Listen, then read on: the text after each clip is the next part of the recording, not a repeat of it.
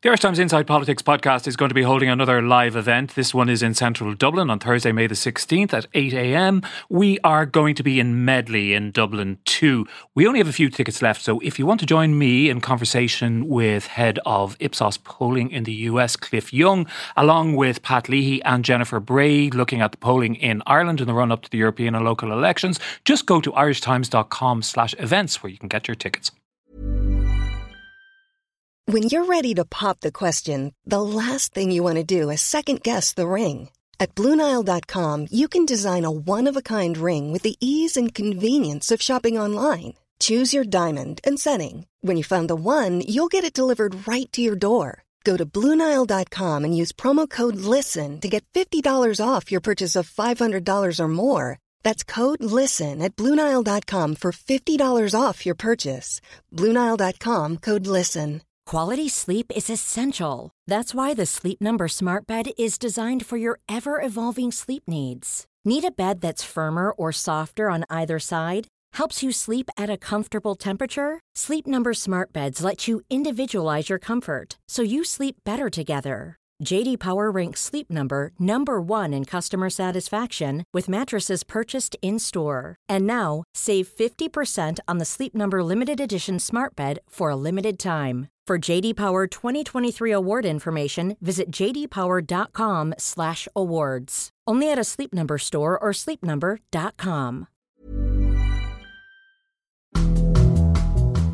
It's Friday, August the 23rd, and you're very welcome to the Inside Politics podcast from the Irish Times. I'm Hugh Linehan.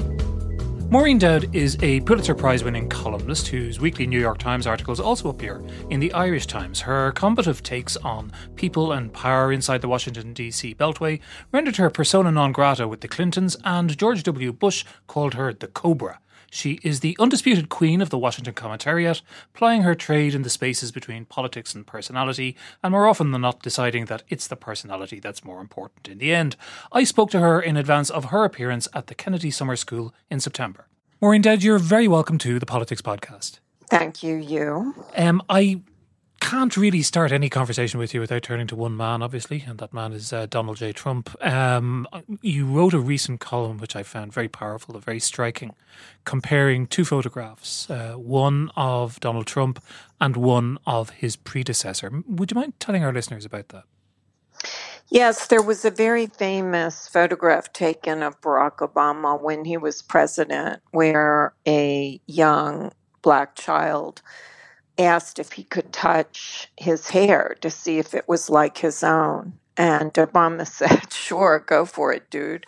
And it's a lovely photograph that kind of encapsulates the giddy optimism that we had in 2008, that we were moving past racial divisions in this country, and that President Obama represented all these remarkable things that were going to bring us into modernity and get us past the past. Although, isn't it the Irish who always say the past is never the past? And that certainly turned out to be true here, because a lot of these good feelings dissipated into a lot of hate and racial division, which was encapsulated in a photo that President Trump took with a baby that had survived the El Paso shooting in the hospital because his parents shielded him, and they both died doing so. And it was totemic, because a lot of people got upset that President Trump, who seems to, is very short on empathy, was grinning and giving a thumbs up, and Melania was holding the baby, and the baby clearly doesn't know he's an orphan because, and that Trump has this incendiary language on race. So what will the baby think when he's older and he realizes this, even though the baby's father was a Trump supporter? But to be fair to President Trump, but a lot of people still thought it was sort of a sickening photo. What kind of man gives a thumbs up and a big smile to the cameras on an occasion like that? I mean, we're not necessarily, not every president is going to be as empathic or as sensitive or as cool in his own way as Barack Obama was, but very few people would have done what Trump did in that circumstance. Well, all of us in America Well, maybe not all, but certainly all journalists. 20 times a day we start a sentence like that. What sort of man would do this? He gets in these Twitter cat fights. I'll use that word because it's about men with other male journalists and things. And he criticizes people's looks and is very petty and their TV ratings. And you're thinking, what kind of man would do this when he's president of the United States? But, in some ways we're inured because he does it. CNN has been on breaking news for 2 years now because this happens in cascading horrible events 20 times a day where he says something completely inappropriate.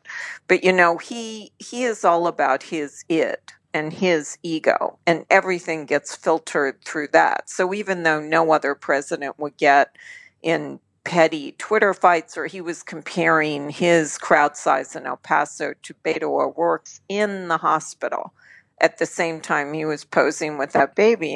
And so you say, well, what kind of man is thinking about his crowd size when he has people whose lives have been forever ruined by this shooting?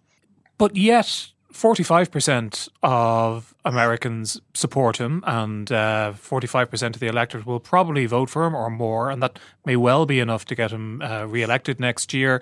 I know that not all those people who vote for him because they think he's the most wonderful person in the world. There are other reasons too, but a lot of people do seem to think he's wonderful. My family are all Trump supporters. And, I think Democrats are deluding themselves if they think that most Republicans are waking up to the horrors of Donald Trump. My family is much more passionate about him now than they were the first time they voted for him. So how does this junction arise between what you see in him and what they see in him? And accepting the fact that families often disagree about politics, this seems to run a bit deeper than that. Well, let me use the example of my brother Kevin Barry, who, I give him my column once a year to do so that Times readers can get a glimpse of the belly of the beast in the red state. Kevin doesn't pay attention to everything Trump does on Twitter or all of his inappropriate things or things that scare other people, like how he deals with foreign leaders. Kevin isn't focused on that. He wanted someone who would make sure there were fewer regulations and would put conservatives on the Supreme Court and cut taxes. And he got all that from Trump. Now, Kevin's a little bit, of a different case because Kevin was Brett Kavanaugh's basketball coach at Georgetown Prep. So he loves Trump for choosing and defending Brett Kavanaugh. So he loves him even more. But all the other members of my family, didn't coach Brett Kavanaugh, and they think Trump is doing a great job. They're not as attuned as journalists and Democrats and suburban women to all of these inappropriate and sometimes grotesque behaviors. Now, you've been inside the Beltway pretty much for your whole life. You're a Washington insider. How profoundly has American politics changed in the last 2 or 3 years? Oh, this is the most incredible thing that's ever happened in politics and Washington. I mean, as I said, CNN has been on breaking news for 2 years straight. I can't even describe it. We're in a constant state of shock that all of these norms are being broken. And, it was impossible to imagine a president, as Trump has done this week, who would go out and trash a predecessor and suggest that he was involved with this pedophile and might have been involved in his, facilitating his suicide, as Trump did with Bill Clinton this week about Jeffrey Epstein. I mean, you can't wrap your head around it. You have no words to say it. It's thrown journalism into a turmoil. The New York Times had to have a town hall this week because of a headline we wrote that many people at the Times did not think was strong enough against Trump. So the whole society is turned upside down, and the globe, I would say. What do you make of the Jeffrey Epstein case? It's extraordinary, and it seems to, I mean, there are an awful lot of names being bandied around, and many of them very famous people, many of them very powerful people. Well, what's your take on the whole story? What was going on over all those years? I think that Jeffrey Epstein is one of the creepiest people that I've ever seen in American history. He obviously had a diary and would download with these young women after they were with celebrities and was keeping track of them. It could be anything. In a way, it's funny because this case has turned us all into conspiracy theorists, even the mayor of New York. You know, how could this have happened that he would have been left alone all these hours in this prison to commit suicide? And, you know, none of us really believe that the federal government is leveling with us on this, because it feels like a Netflix movie where there's going to be some other hideous backstory to the hideous story. Did you ever meet him yourself? I didn't, although I helped the Times break the story. I have a friend, Jaron Lanier, who is the father of virtual reality, and he told me about all the scientists who used to hang out with Jeffrey Epstein, and that Jeffrey Epstein would talk about setting up a DNA ranch in New Mexico where he would spread his seed and have a bunch of children, even though he ended up having no children. So I guess he never did it, but that we know of. But and another funny part of that story was Epstein would give grants to scientists, and that's why they hung around with him. And one of the grants he gave to some Nobel Prize-winning scientists was to discover a particle in the brain that could tell you when someone is coming up behind you. And even though he gave the grant, they never did discover the particle, but obviously that could have helped Epstein when the FBI was coming up behind him. I wonder, I mean, I think of it, obviously there was a famous Trump quote where he compared himself to Epstein, but said that Epstein, of course, preferred much younger women. And I was listening to, I think it was a podcast produced by Vox, and they were talking about how this guy managed to glide through the upper echelons of American society with people like Bill Clinton and Prince Andrew around him, with these very young girls draped over his arms, and that nobody really thought it was that unusual, that it says something about the way in which masculine power was sort of was accepted up until very recently, maybe. Well, as Nancy Pelosi likes to say, follow the money. I mean, when you have a lot of money like that, he drew scientists to him because the money for, scientific grants was shrinking. So when they found this billionaire who wanted to lavish money on them, they were happy. And in the same way, Bill Clinton obviously was always looking for donations, and he liked Epstein's private plane. That's how Woody Allen got, he had some money problems with his firm and didn't have his private plane anymore, and Jeffrey Epstein offered it. But look at Bill Cosby. People in America can stay celebrities, and rich people can stay powerful long after there are all these horrible rumors swirling around them. And men can get away, or certainly... And look at Harvey Weinstein. Indeed. I mean, for decades, there were rumors about him settling with the company's money, settling sexual harassment suits. But until somebody, like in this case, a Florida reporter dug into Epstein, and the New York Times and Ronan Farrow dug into Weinstein, they can exist. And in the Weinstein case also, he was very close to the Clintons because he gave them a lot of money. So money talks, as you know. And I do wonder how complicit the Clintons, and Bill Clinton in particular, were in all this. Listening to Slow Burn, the Washington Post documentary about the Monica Lewinsky scandal and the impeachment process, it's very interesting to listen to some of the women who would consider themselves feminists looking back on their approach to that scandal in the 1990s, and the way that many of them essentially blamed a young 21-year-old woman as opposed to a powerful 50-year-old politician. Well, I won't say I was the only one, because I can't say that definitively. It felt like I was the only sort of prominent feminist writer who tried to hold the Clintons accountable on this. I said it was, an inappropriate sexual dynamic between Monica and the president because he's supposed to be the father of the country and also the father of his staff.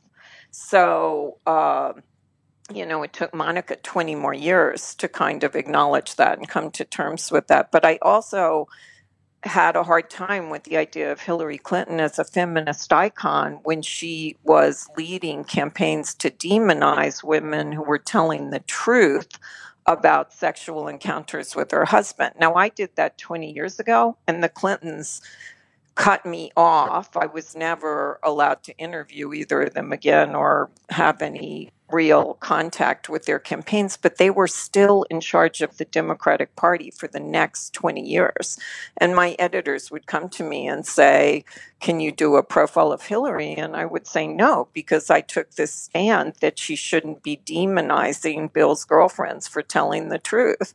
So, it took literally, there were kids in college by the time other feminists came around to this idea that Hillary shouldn't demonize them. And there's still feminist writers who think Monica is great and Hillary is great. But at that point, you kind of had to choose one or the other. Do you think a contemporary politician would get away with what Bill Clinton got away with? I suppose Donald Trump has, probably. Oh, absolutely not. Men are walking on eggshells in this society as well. They should. No, absolutely not. And Hillary would not get away with it either. They were hiring private investigators to kind of intimidate women who were telling the truth about their affairs with Bill Clinton. The American public is actually very forgiving. If Bill Clinton had come out and said he did this and it was a mistake, that he might have gotten past it, but instead he was polling with Dick Morris about whether he should lie about Monica or asking Dick Morris if he should poll about whether he should tell the truth. And he had his top female cabinet members, these very accomplished women like Madeleine Albright, coming out and lying for him. He was literally hiding behind their skirts and behind Hillary's skirt. And no, you couldn't get away with any of that now. I want to ask you about somebody else, somebody who you wrote a very interesting article about just a few weeks ago. You had a meal with Nancy Pelosi, and your conversation with her and the article which you wrote sort of set off a bomb for a couple of weeks in American politics because of comments she made about the people who we've learned to call the squad, the four freshman congresswomen who were then attacked by Donald Trump. Right. I hate to admit that I didn't realize when she said that it would be this cascading fight. It was more the subtext of what she said that caused the fight. It's actually about very elemental and primary things in our politics.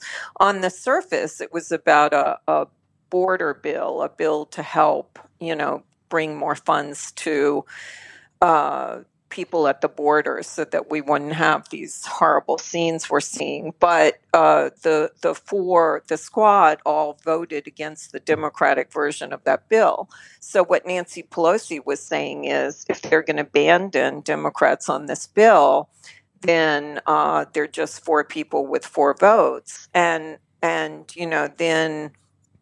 AOC, as we call her, suggested that there was some racial dissing by Nancy Pelosi, which really was unfair. I love AOC's idealism and passion, and often I think the Democrats are too wimpy, and she's very fiery, and I love her dreams for climate change, but it was wrong to accuse Pelosi of that. But what the underlying story of what was happening is AOC had a chief of staff named Sekhat Chakrabarti, and he was the one who discovered her and recruited her and helped her win her congressional seat.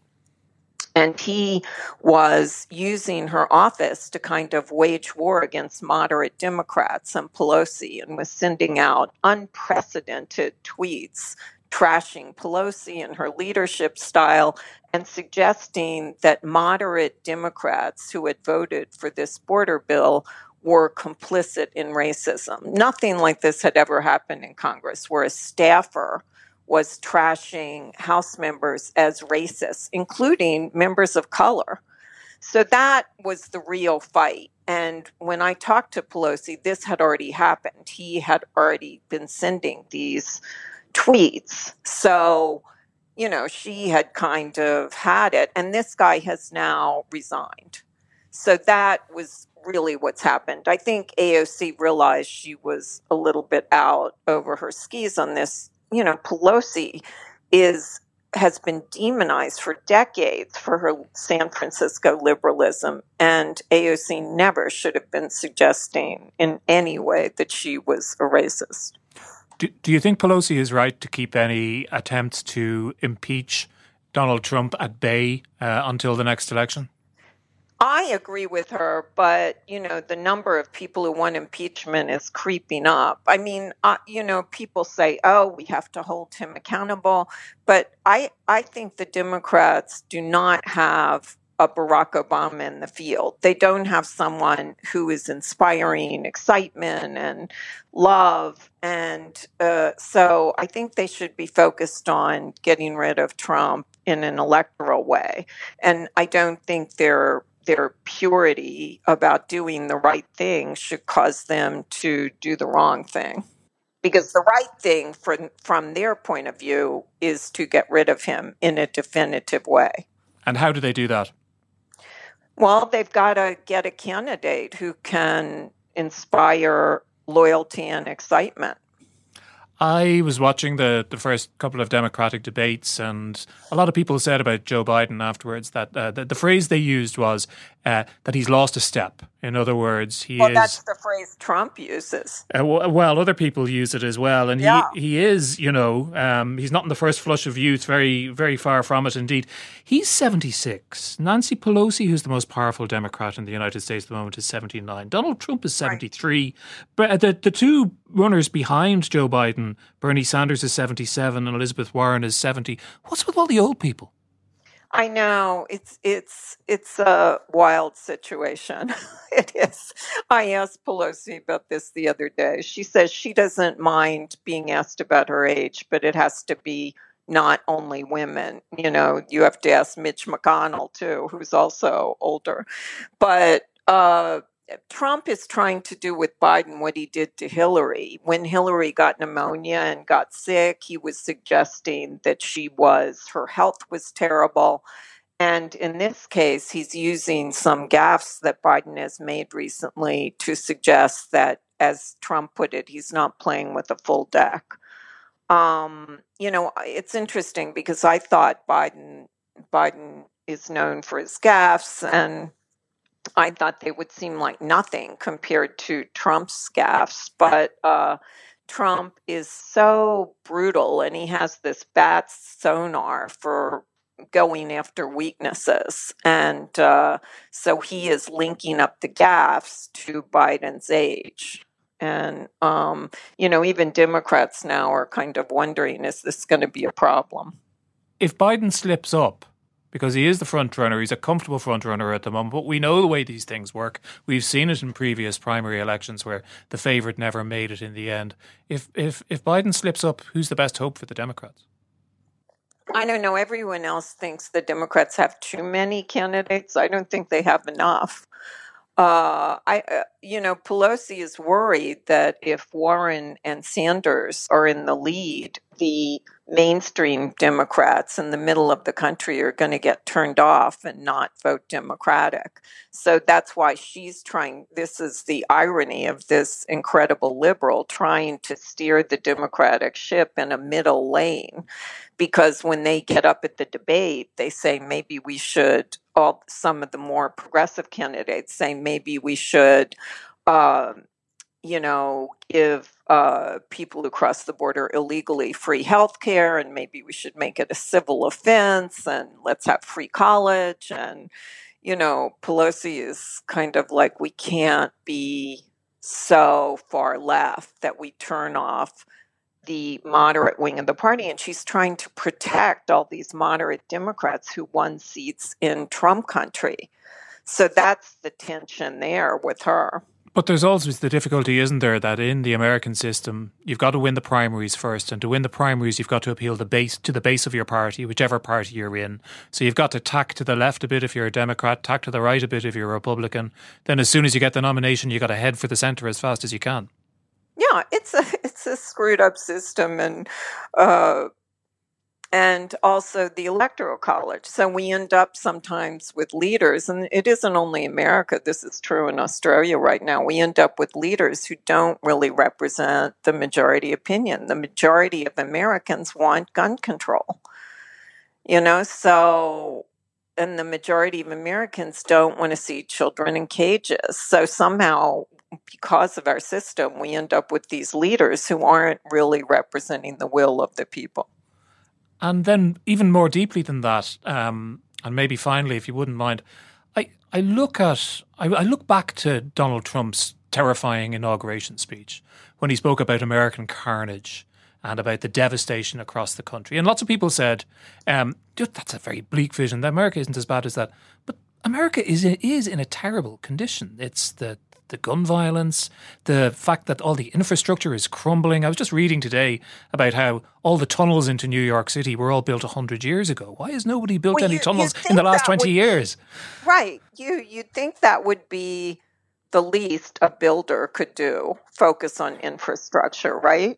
You would. It was funny. I was interviewing Tom Hanks, and a lot of people in Hollywood think he should run. And I said, if you were running for president, what is the first thing you would do? And he replied, infrastructure. So even Tom Hanks knows that we are in a dire situation here. I think the overall debate here is Trump an aberration? And then we're going to go back and be more normal and get our priorities straight and get our American identity and our values back to what they once were? Or is he the beginning of this kind of what Marianne Williamson refers to as this dark psychic force that is leading us into this dystopia? And if he has 4 more years, is this not an aberration? So I think that is, the underlying kind of tension about Donald Trump. I mean, there must be young politicians and dark forces of various sorts out there who are looking at this and learning lessons for how you can gain power in America, and perhaps gain power and be a lot more effective about using it than Trump has been so far. Well, exactly. But it's in all areas of American life, that we have gotten used to this. It's worse than incivility, this kind of horrible day-to-day discourse that's ugly and racist. And, it's also journalism.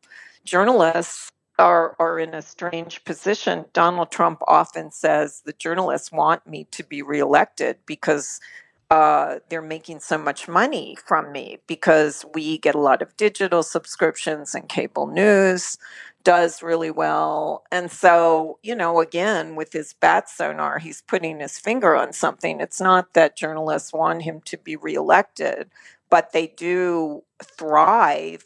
I often say, Alfred Hitchcock used to say, the secret to a great movie is a great villain. Trump is our villain and we are his. And that is causing journalism to have a lot of money at the moment.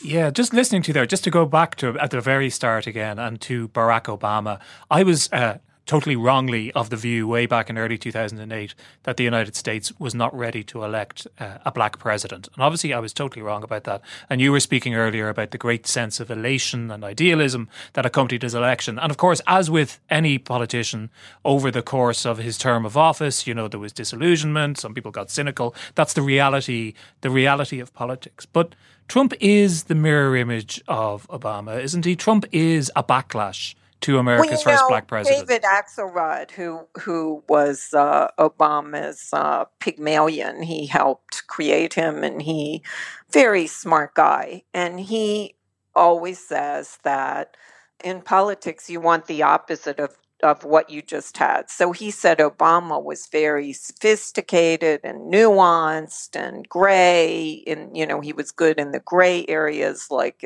it might be this or it might be that.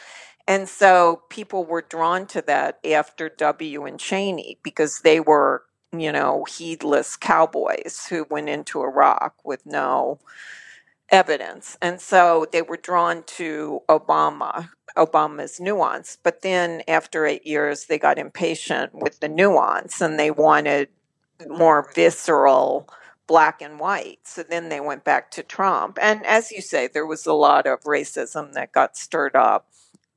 And also President Obama, has to accept some responsibility too, because I think people voted for him because they wanted radical change. And then he thought he was so much of a change that he should tamp down everything else. And so I think there was still this underlying hunger for change that he did not satisfy. Are you optimistic or pessimistic about the American future? My dad immigrated from Ireland and came through the Statue of Liberty. And I just think the Statue of Liberty is weeping. Right. On that sad note, we will leave it there. Maureen, thank you so much for giving us your time today. Thanks, you. And that's it for today's podcast. Thanks to our producer, Jennifer Ryan, and our engineer, JJ Vernon. Remember, you can subscribe to us on Apple Podcasts and all the usual places. And if you can give us a rating and a review on Apple Podcasts, that would also be great. You can mail me at hlinehan@irishtimes.com. You can usually find me on Twitter. Until the next time, thanks for listening.